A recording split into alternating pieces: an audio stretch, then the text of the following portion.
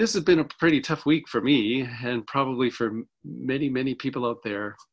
I watched, as many as you did, that horrific video of the final moments of George Floyd's life. I heard him pleading with police, telling them, I can't breathe, begging them to let him get up.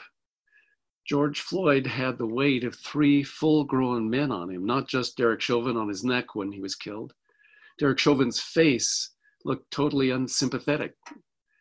At times he appears to push his knee down even harder on George Floyd's neck. Protests, of course, rightly have ignited all over the world in solidarity. The protesters have made it clear that the United States has a history of enslaving, beating, brutalizing, and killing Black people in America, and that this has been going on for centuries. And those images, those sounds are just indelibly etched into my mind, along with other moments of brutality that came to light last week. Scenes of racially motivated violence aren't exclusive to the United States, of course. You don't have to look very hard to find racial prejudice here in Canada. Like the Facebook video of Josh Gookum from Little Salmon Carmacks First Nation, which shows him being brutally punched in the face when he was being arrested. That video sparked protests in Whitehorse in the Yukon. Canadians are guilty of racial prejudice, not just against First Nations people, against Black people, against many people. Martin Luther King Jr. is one of the best known, most respected, most eloquent spokespersons of the long road for justice and liberty for Black Americans in the past 100 years. He was diligent in his work to promote racial justice. Once when he was in jail, he penned a letter which became known as the letter from Birmingham City Jail. And in that letter, he describes the brutality that the protesters faced, the misuse of police power and force in the 1960s. And the letter ends by asking local church leaders why they weren't willing to stand alongside of the Black men and women in the United States in the fight against racism. And that gives us something really profound to think about. Racial prejudice has been an issue for a long time, in fact, for thousands of years. But here's the thing. If Christians would have read their Bibles and thought about what God teaches regarding the equality of all human beings, then maybe we would have been a stronger force in the struggle for racial equality if we'd waged peaceful protests against racism and had taught the world what is clearly on the heart of God. And then maybe the world would have changed. In the first chapter of Genesis, and that's, I'm thankful to Helen Reed for the way she read that, the readings today, but for that first chapter of Genesis, we clearly see that there was a universe. There was, before the universe there was God, and that God's eternal, that God has no beginning, no end. God's the creator of everything. God is absolute. Everything else in the universe is a derivative of God. That includes all of us. John Lennox holds the chair of mathematics and philosophy in Oxford. He's convinced that this description of the relativity of people to God and the universe is accurate. God is the most important being, the most valuable being that exists. Everything else has meaning. Everything else has worth because and us were derived from God and his worth. And in discovering that there is a creator, we discover that all human beings are made in the image of God. That means you and I bear his likeness. It doesn't matter where we come from. You and I are mirrors of his image. We carry with us the moral and affectional capacity of God. You're created in his image. And so are all the other people on earth. All peoples, all races, all cultural divisions are made in God's image. The Bible clearly asserts that the value of a person comes from our Creator. Genesis chapter 1, verse 27, which we heard this morning, is clear about that. God created humankind in his own image. In the image of God, he created them. Male and female, he created them. That's all of us. That's everybody on the planet. All humankind is the work of the ultimate master artist. Think about the implications for that for a minute.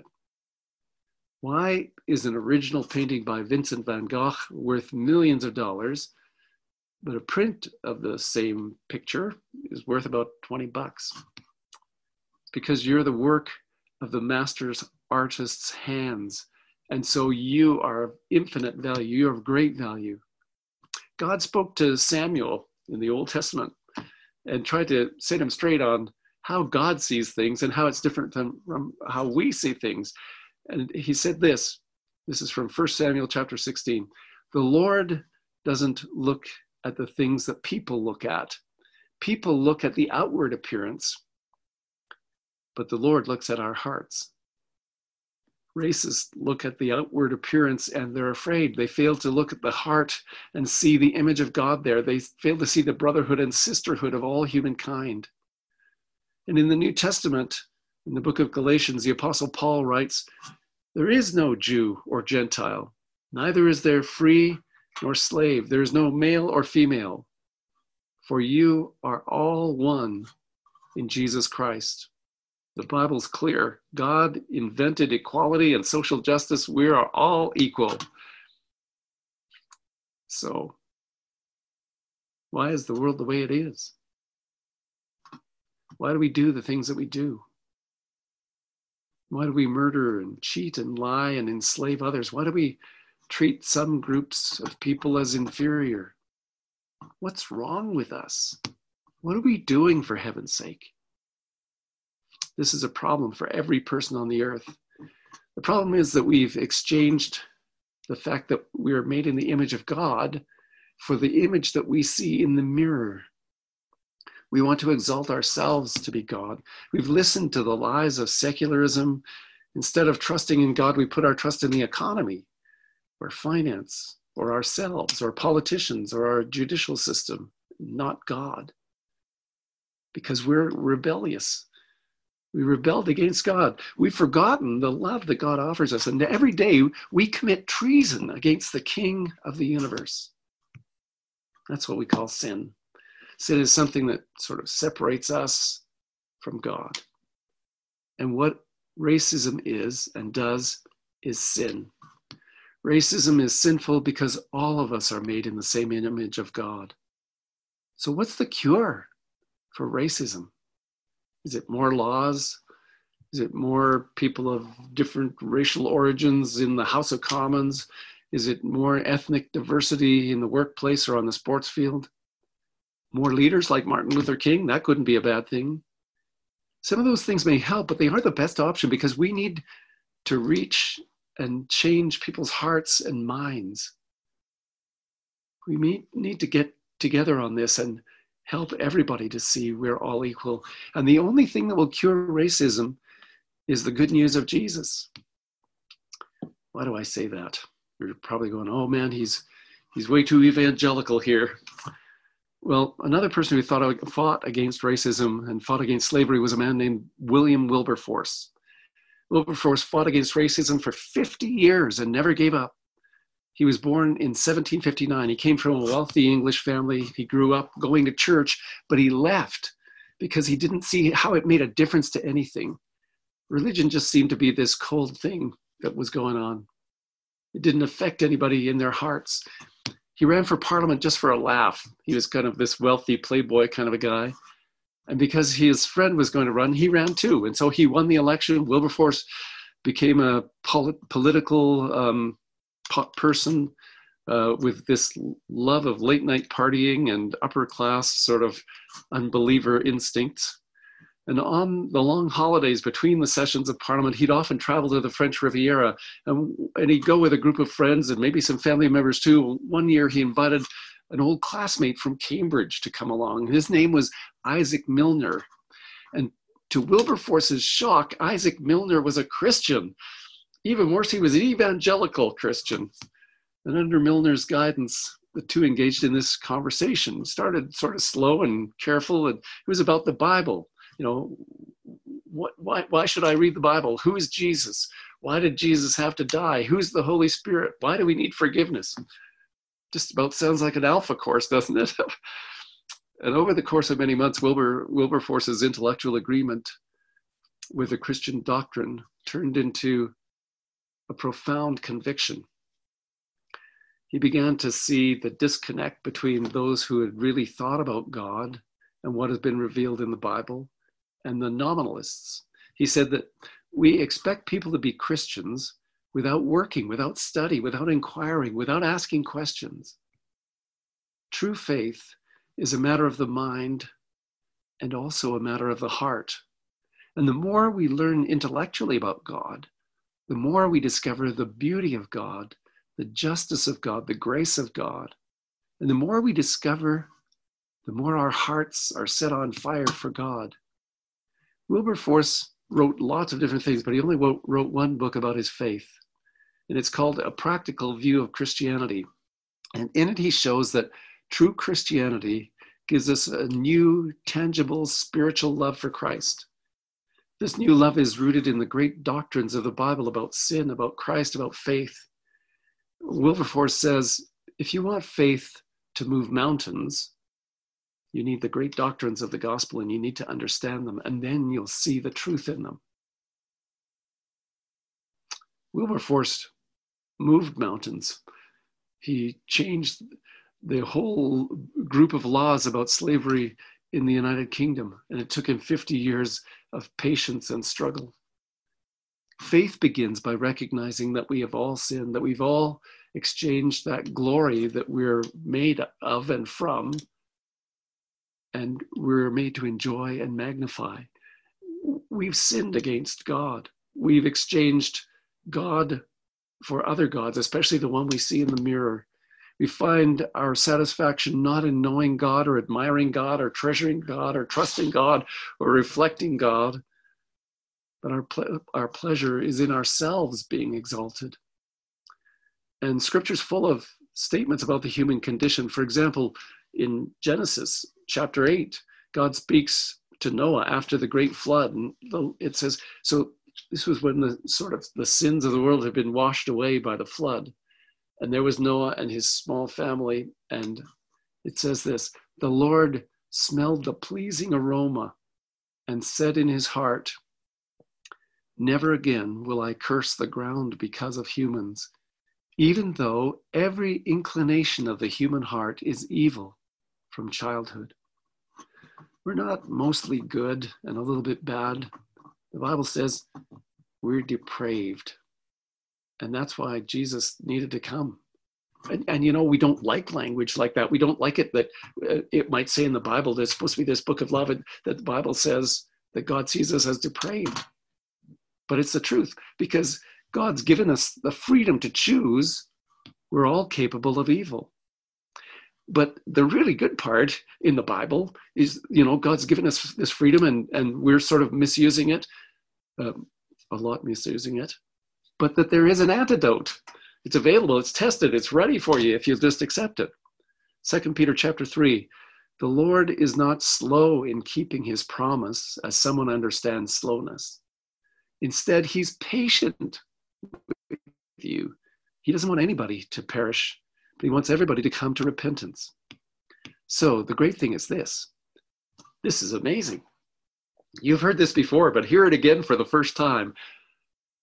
God's attitude is this. God so loved the world that he gave his only son, that whoever would believe in him, put his trust in him, put their faith in him, would have eternal life. Because God didn't send his son into the world to condemn the world. No, he sent his son so that the world might be saved. This is the most amazing promise since time began, that even though we're enemies of God, even though we rebel against him, he still loves us so much that he's willing to die for us. Isaiah chapter 53 describes this hundreds of years before Jesus actually walked on the earth and then died for us. Isaiah, through God, says this, he was despised and rejected by mankind, a man of suffering and familiar with pain, like one from whom people hid their faces. He was despised, and we held him in low esteem. But surely he took up our pain and bore our suffering. Yet we considered him punished by God, stricken by him and afflicted. But he was pierced for our transgressions. He was crushed for our iniquities. The punishment that brought us peace was on him, and by his wounds we are healed. We all like sheep have gone astray. Each one of us has turned to our own way. And the Lord has laid on Jesus, on him, the iniquity of us all. That's the work of Jesus on the cross. This is the most powerful act of love ever, that one person died for us all. How do we relate to that, this death that happened 2,000 years ago? I'll share the story that Nicky Gumbel sometimes tells about the death of Jesus on the cross. And it has to do with the death camp, Auschwitz. It became a killing center during World War II, where the largest number of European Jews were murdered by the Nazis. One Christian man who died there became a true hero of our time. His name was Maximilian Kolbe, and he was a Polish priest and a prisoner. His prison number was 16770 in Auschwitz, and he lived in cell block 12. In July 1941, a man from Kolbe's bunker escaped, and the remaining men of the bunker were led out and stood before the commandant, who told them, "The fugitive has not been found. 10 of you will pay for this with your lives." Among the 10 selected to die was Francis Ganitsek, and he cried out, "My poor wife, my poor children, what will they do?" And when he uttered this cry of dismay, Maximilian Kolbe stepped forward silently, took off his cap, stood before the commander, and he said, "I'm a Catholic priest. Let me take his place. I'm old. He has a wife and children." And amazingly, his request was granted. Ganitsek later recalled, "I could only thank him with my eyes. I was stunned. I could hardly grasp what was going on, the immensity of it. I, the condemned, am to live, and someone else willingly and voluntarily offers his life for me, a stranger." Ganitsek spent the rest of his life telling others all over the world about the gift of life that he'd received. And in the same way, we're condemned to die because of our sin. And Jesus steps into our place, and he dies so that we can live. It's the story of God's love for you. It's personal. It's real. It's transformative. It gives us life. Jesus' life in us wells up inside of us, brings us hope and joy. And we just need to accept that and thank Jesus for that. When you come to a deep understanding of the God who came to serve you, came to love you, came to give you life, it changes you. And when you realize that you and I and all the people of the world, we are truly brothers and sisters created by God. It doesn't matter what your ethnic background is. God loves each one of us, and he wants us and expects us to learn to love one another. God's grieved when we fail to show one another dignity or respect because of race, because of gender. We are all guilty. That's corporate grief. We're members of a society that's produced a system in which results in discrimination, and we all need to ask God to forgive us. And as we begin to live the amazing truths and doctrines of love, we begin to share with others God's love and life and joy that's within us. On the night that before he was going to die, Martin Luther King spoke at a church in Memphis. He spoke of his faith and the truth contained in the Bible. And he said, "Like anybody, I'd like to live a long time. Longevity has its place, but I'm not concerned about that now. I just want to do God's will. And he's allowed me to go up to the mountain, and I've looked over and I've seen the promised land, and I may not get there with you, but I want you to know tonight that we as people will get to the promised land." Jesus offers you a place in that promised land, and he offers you a new life in which we can spread this good news of the life and joy that there is in Christ and how we're all brothers and sisters. Amen. I want to just give you a moment to think about that, and then let's pray.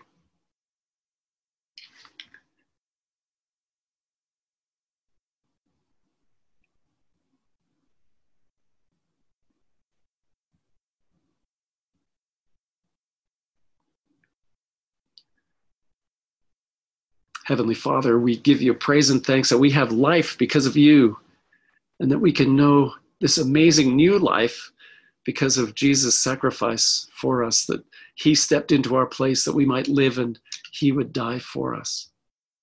And we praise you and thank you for that. And Lord, just pray for each one of us that you'll help us to really understand what that means and to allow you more fully into our lives. We ask this in Jesus' name. Amen.